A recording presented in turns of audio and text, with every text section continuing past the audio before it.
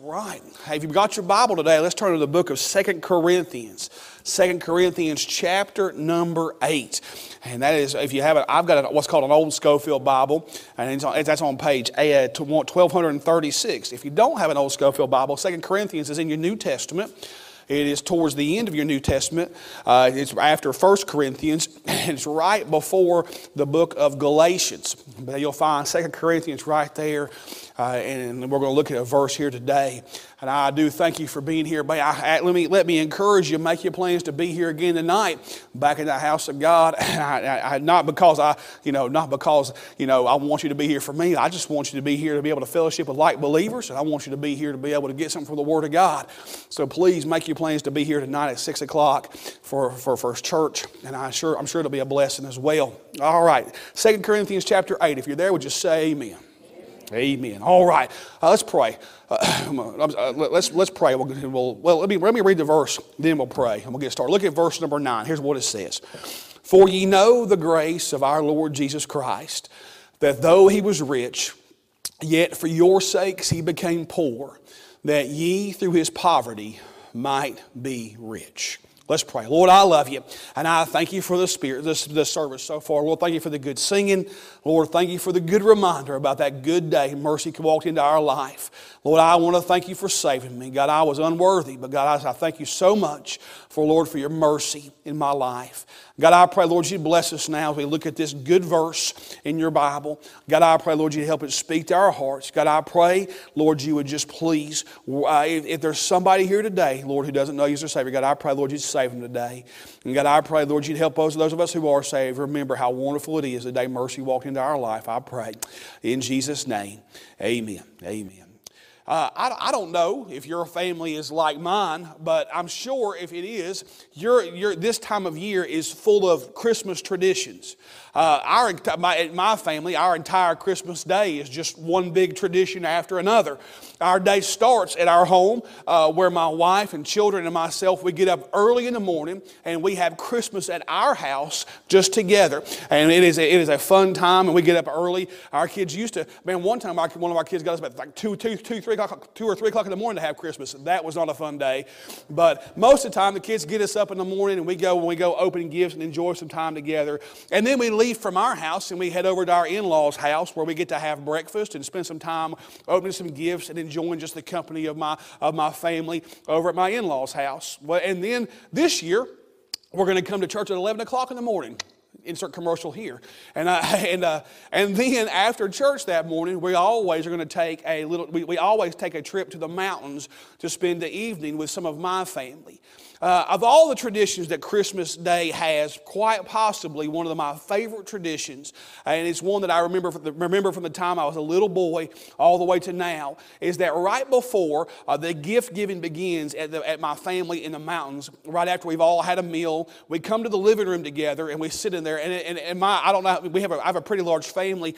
I think all told, one time we added it up, it was like 45 or 50 of us in the same household in the mountains, and we get together in the living room there, and we all sit down and we sing Christmas carols for a little bit. We just sing several Christmas carols, and then my favorite thing happens. Somebody takes my pa's old Bible, and we read the Christmas story from my pa's Bible. My pa passed away, some 10, 11 years ago now, but we still take his Bible out and we read the Christmas story from his Bible. I remember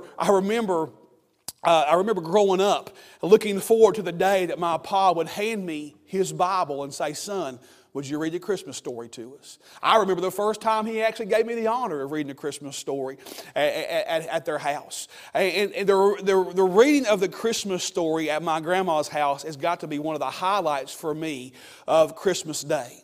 Now, I said all that to tell you this. Now, if you're not already aware, most of you probably are, that we are only 21 short days away from Christmas. And I'm sure that most of you are in full swing for all your Christmas preparations. And like me, many of you may have the Christmas story on your list of things that are done in your home during your busy Christmas. Now, I don't know if you remember this or not, but I told you last week that if you were to add up all of the verses in Luke 2 and Matthew 1 and 2 that make up what you and I would call the Christmas story, it adds up to about 82 verses in our Bible. But did you know that in your Bible, there are single verses of our Bible that tell you and I the Christmas story? Sure there are. Last week, I began a series of messages that I have entitled Christmas in One Verse. And what I've hoped to do over the next several Sundays is just to take one verse from our Bible and that tells you and I the story of Christmas. Now, last week, if you were here, you'll remember we took what was quite possibly the most famous of all the verses of our Bible, the verse of John chapter 3 and verse number 16. And in that verse, you and I can see Christmas in the great gift that was given in John 3:16. You remember what I told you? I told you that John 3:16 tells you and I of an unsolicited gift. That God loved you and I so much that He gave to you and I His only begotten Son. Oh, we weren't looking for Him. We weren't asking for Him. No, God just loved you and I enough that He gave to you and I the Lord Jesus Christ. I mentioned that it's an unlimited gift. That that gift that Jesus gave and the gift that Jesus was to this world is for anybody and everybody. Because that verse tells us that whosoever, what a great word whosoever is it not? Hey, I'm glad it didn't say that the elect of God could be saved. I'm glad it didn't say that the rich could be saved or the people of high degree could be saved. I'm glad my Bible still says that whosoever can receive the gift that was given on that first Christmas night. It was an undeserved gift. Oh, friend, can I say, not anybody in this room can ever talk about how they deserve the love of God. Not anybody in this room can talk about how they deserve the grace of God. Not anybody can say they can talk about how they deserve the great gift that Jesus was in coming to this world. But can I just say, sadly, I mentioned last week that too often than not, it's an unused gift. You see, because if you remember what I told you, a gift is only good if the person the gift was bought for receives the gift. Otherwise, the gift is useless. And while God's grace is there and God's mercy is there and God's salvation is there for whosoever will, the sad statement is that too many people leave that gift under the tree and they never receive that gift of salvation. That was Christmas in one verse. Now today, you and I are going to look at another verse in our New Testament that tells us the Christmas story in one verse. And we just read it right here in the book of 2 Corinthians chapter 8 and verse number 9. Now, you may not believe it or not, but in just those 30 words of verse number 9, you and I can see the entire Christmas story. Now let me just try to break this down with you if I can in the next few minutes. But I'm going to do something a little bit different and start us off in the middle of this verse and then kind of work my way around this verse. So let's start in the middle of this verse and let's talk about what I'm going to call a riches relinquished. Riches relinquished. Right there in the middle of that verse, number 9, look what it says. It says this: though He was rich, yet for your sakes He became poor. Now, in that one statement, you and I are introduced to the reality of Christmas. You know, there are some people who believe and who try to teach you and I that Jesus did not come into existence until the day that Christmas happened. That before Christmas Day, that Jesus was never really in existence. But friend, can I just say, according to the Word of God, you and I know that just cannot be true. I mean, over there in the book of John, chapter number 1, I like how it starts off at John 1, verse 1. It says, in the beginning was the Word, and the Word was with God, and the Word was God. Well, who is the Word? I'll tell you who the Word is. It's Jesus Christ. All throughout the Old Testament, you and I can find what they're called theophanies or Christophanies. And in those moments, when you find those are pre-Bethlehem appearances of the Lord Jesus Christ. Friend, I want you to know that our Savior didn't just happen to appear there on that Christmas day, that He didn't just come into existence on that Christmas day. No, friend, our Savior, the Lord Jesus Christ, He is God, and He is God, and He is as eternal as God is because He is God. He was there in the beginning when God stepped out of nothing. He stepped onto nothing, and with just the power of His Word spoke everything into existence. He was there on the day that Adam was formed out of the dust of the ground. He was there on the day that the flood rains began to come to Noah. He was there on the day that Samson was called out, to be a judge. Our Savior has been there from time before time to now. But can I just say, this verse introduces me not only to the existence of the fact that Jesus has always been, but it introduces me into the fact that of the price that Jesus gave to become our Savior in this world. Because it tells you and I that though He was rich, yet for your sakes He became poor. Our Savior, the Lord Jesus Christ, He is the only begotten Son of God. And there in heaven, as He reigned with His Father, I can tell you that He was a very rich man. He was rich in power because He had all the power that any individual, that He had all the power that a God can possess. He had all the majesty that there in heaven, as He lived, as He ruled and reigned with God the Father, that there He was worshipped by those angels. Oh, that He had all the power and He had all the majesty. He had it all because He was there in heaven. He is the only begotten Son of God. He is God the Son. And yet, He made a decision one day for you and I.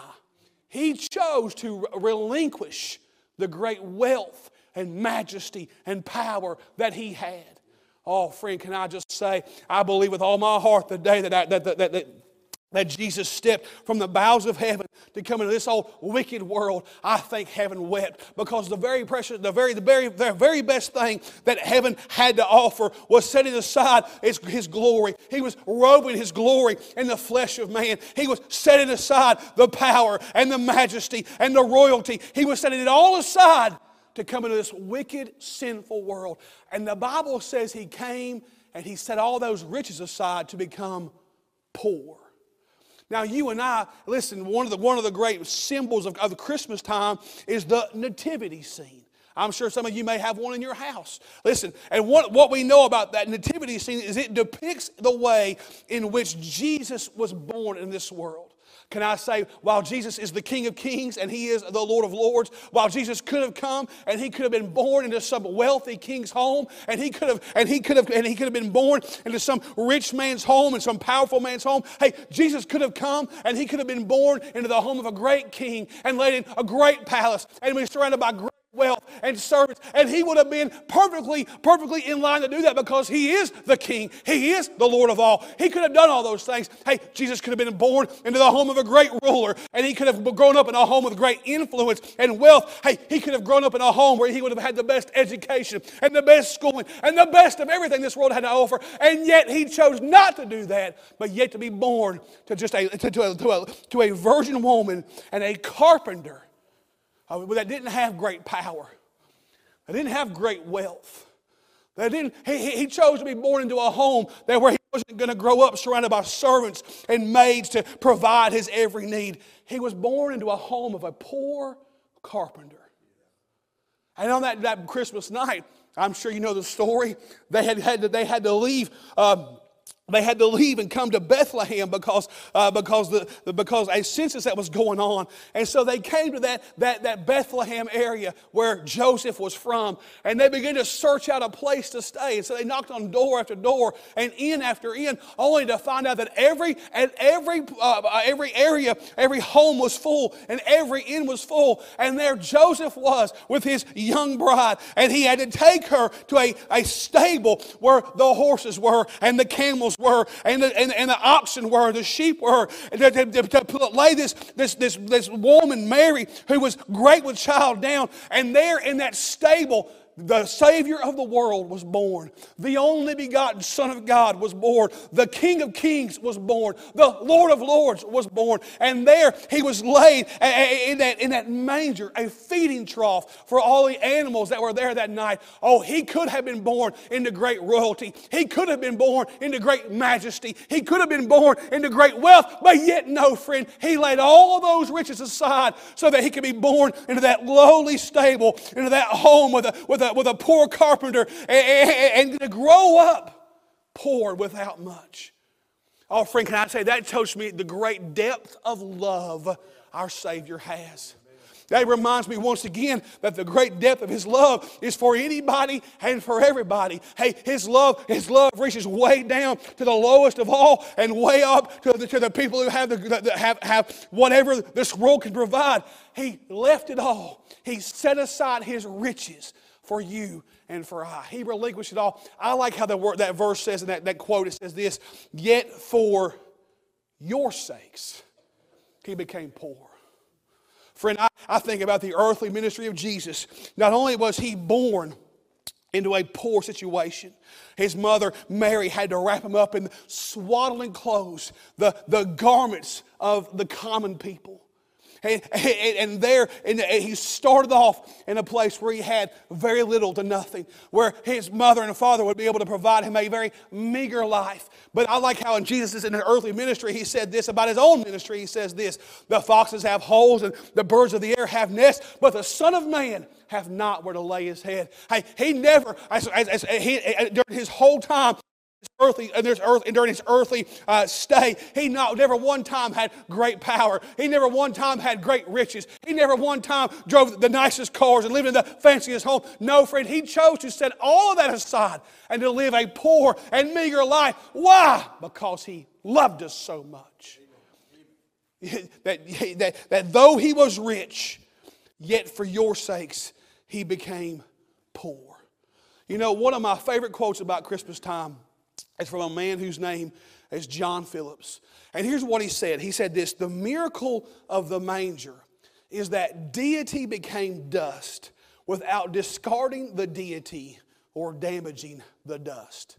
Now that's a lot of words. Let me say it again. The miracle of the manger is that deity became dust without discarding the deity or damaging the dust. Now what's he saying there? He's saying this, the miracle of Christmas Day is this, is that deity, is that God became dust, became man. And He did so without damaging the deity, without damaging His godhood, or discarding the dust, or discarding His man. God, that when Jesus came into this world, that He was 100% God, and yet He was 100% man. And yet there in that manger on that first Christmas night, God chose to set aside the riches that were due Him, the power that was all His, the fame and the wealth. He set it all aside and He became poor for our sakes. Riches relinquished.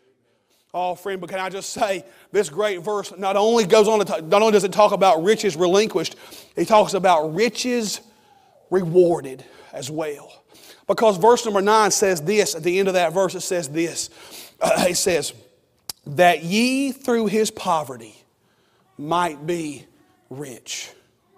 Now, friend, that tells me that there's a reward of riches coming for those who have put their faith in Jesus Christ. Can I just say, I love Christmas time. I love all the pageantry. I love all the decorations. I love all the lights. I love I love everything about Christmas. I really do. But friend, I want to remind you and I today that the reason you and I celebrated Christmas is because you and I can one day walk down the road and celebrate a place called Calvary. Because while Jesus came into this world, and we know He was born in this world, and we know that he came into this world. Listen, friend, He did not come to perform miracles, although He did. Hey, Jesus did not come into this world to heal blinded eyes, although He did. Hey, He didn't come into this world to make the lame walk, although He did. He didn't come to walk on water, but although He did. He didn't come to take 5 loaves of bread and two fishes and feed 5,000 people, although He did. The whole reason why Jesus came to this world was so that He could one day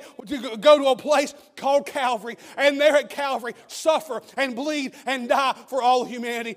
There at Calvary, He could take the sin of every man who's ever breathed a breath of life, every terrible thought, every terrible deed, every terrible action, and He could take the sin on Himself. And there's the Son of God who set aside His riches, and He took on the form of a servant, that there the Son of God could pay the price for all mankind, that anybody could come to Jesus and say, Lord, I'm a sinner and I need a Savior. Lord, I've done wrong and I've messed up, and God, I need You to save me. And then He would look at you and I and say, son, that's what I've been waiting to hear. And He'd reach down in the muck and mire of our sin, and He'd pull you and I out, and He'd save us, and He'd reward us with the riches of eternity.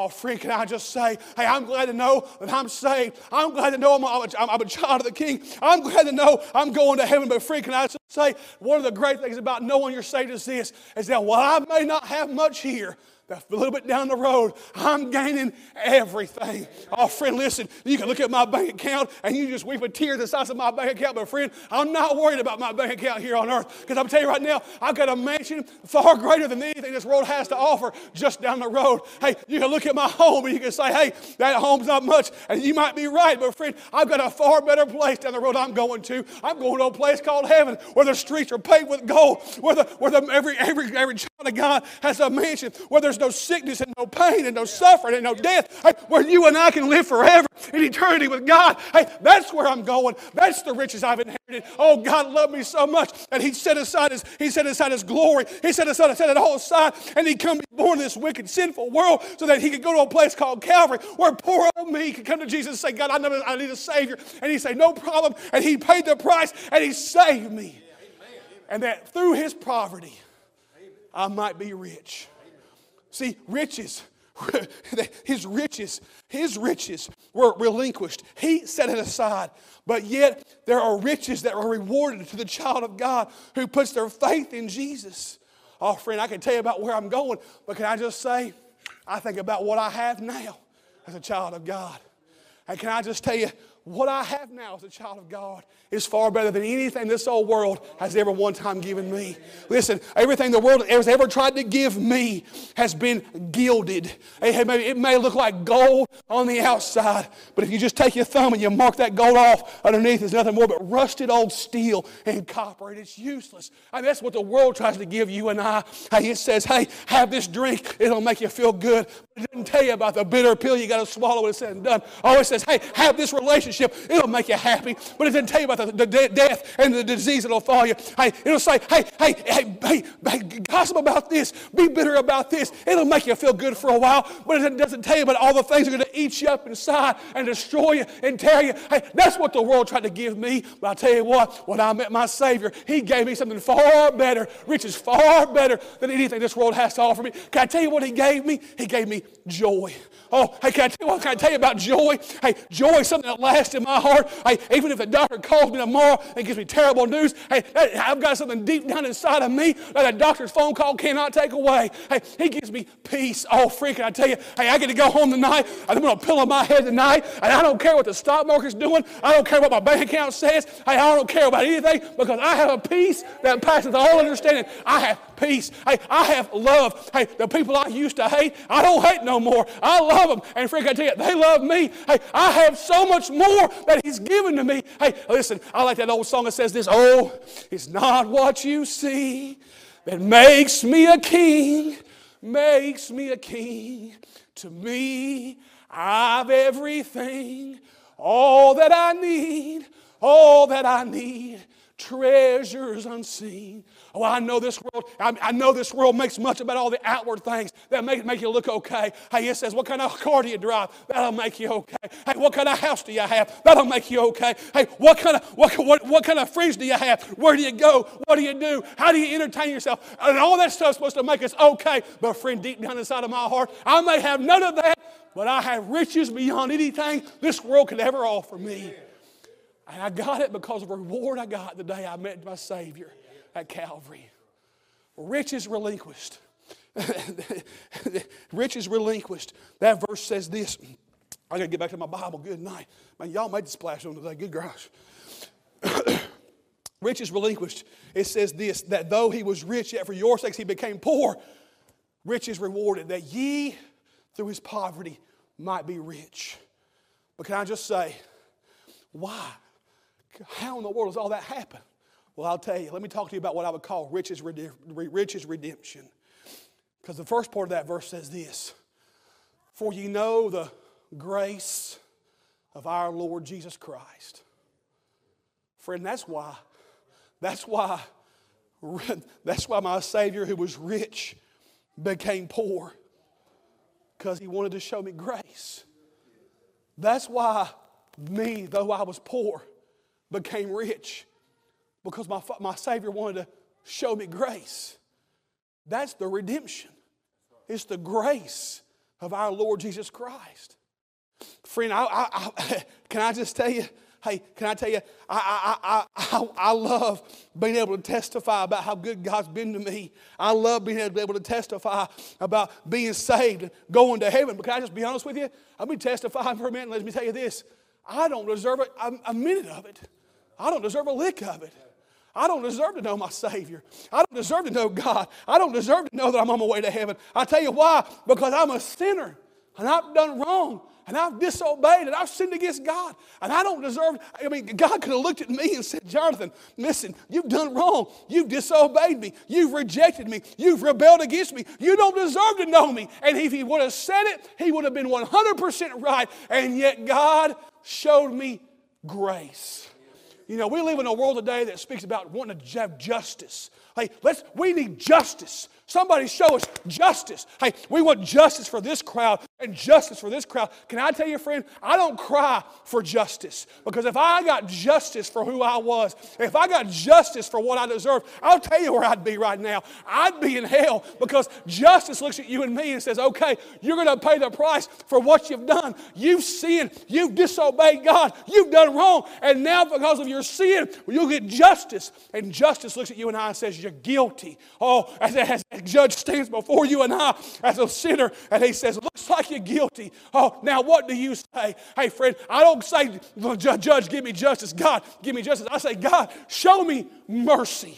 God, show me grace. Listen, friend, the great story of Christmas is found in the redemptive grace of Jesus Christ. That man from Adam up until that first Christmas night, that man had done nothing but disobey God. Hey, there in the garden, Adam took the fruit and and during Noah's day, all those men had come to a place where they had thought about nothing but evil continually. Oh, there in Abraham's day, they began to serve false gods all down the road. And you find during the time of the judges that they would go these cycles of wanting to be close to God and then rebelling against God. And then during the days of the kings, how those kings began to pull God's people away time and time again. The story of man is not a story of progression. The story of man is a story of regression. How we continue to sin and disobey and go against God. And God could have looked at mankind and said, I want nothing to do with you. Hey, you've disobeyed me. You've done wrong. I want nothing to do with you. But yet God looked at you and I and said, hey, I want to show you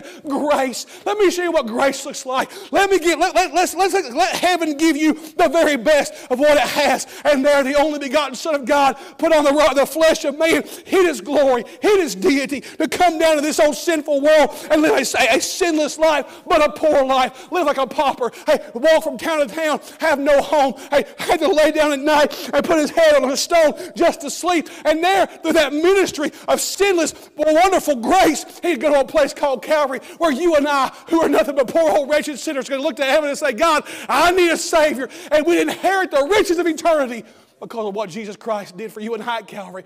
I'll tell you what that is. That's grace. Ye know the grace of our Lord Jesus Christ. Oh, friend, can I tell you, Christmas to me, I like the pageantry. I like it all. Man, I like the meals. I like everything about Christmas. But the great story of Christmas is this, is that God would loved you and I so much that He'd sent to this world a Savior so that any one of us could come to Him and say, Lord, I'm a sinner. I need a Savior. And He'd happily, gladly take whosoever and say, all right. And He'd show you and I grace. That's Christmas, friend. That's Christmas. The great question is this. Do you know the grace of our Lord Jesus Christ? That's the great question. Hey, friend, if you're here today and you don't know for sure, if today just happened to be your last day on earth, and you're not sure you're going to heaven, can I tell you, friend, the grace of our Lord Jesus Christ is here for you today. You don't have to walk out those doors. Hey, you listen, you may say, Brother Jonathan, you don't know me. I don't know you. Brother Jonathan, you don't know where I've been. You're right, I don't. Brother Jonathan, you don't know what I've done. You're right, I don't. But I'll tell you this, God knows. God knows who you are. God knows where you've been. God knows what you've done, and He still says, I want you. I love you. I paid the price for you. You can come to me today, right now, in this moment, and I promise you, I'll save you. For you know the grace of our Lord Jesus Christ, that though He was rich, yet for your sakes He became poor, that we, through His poverty, might be rich. Christmas in one verse. Heads bowed and eyes closed.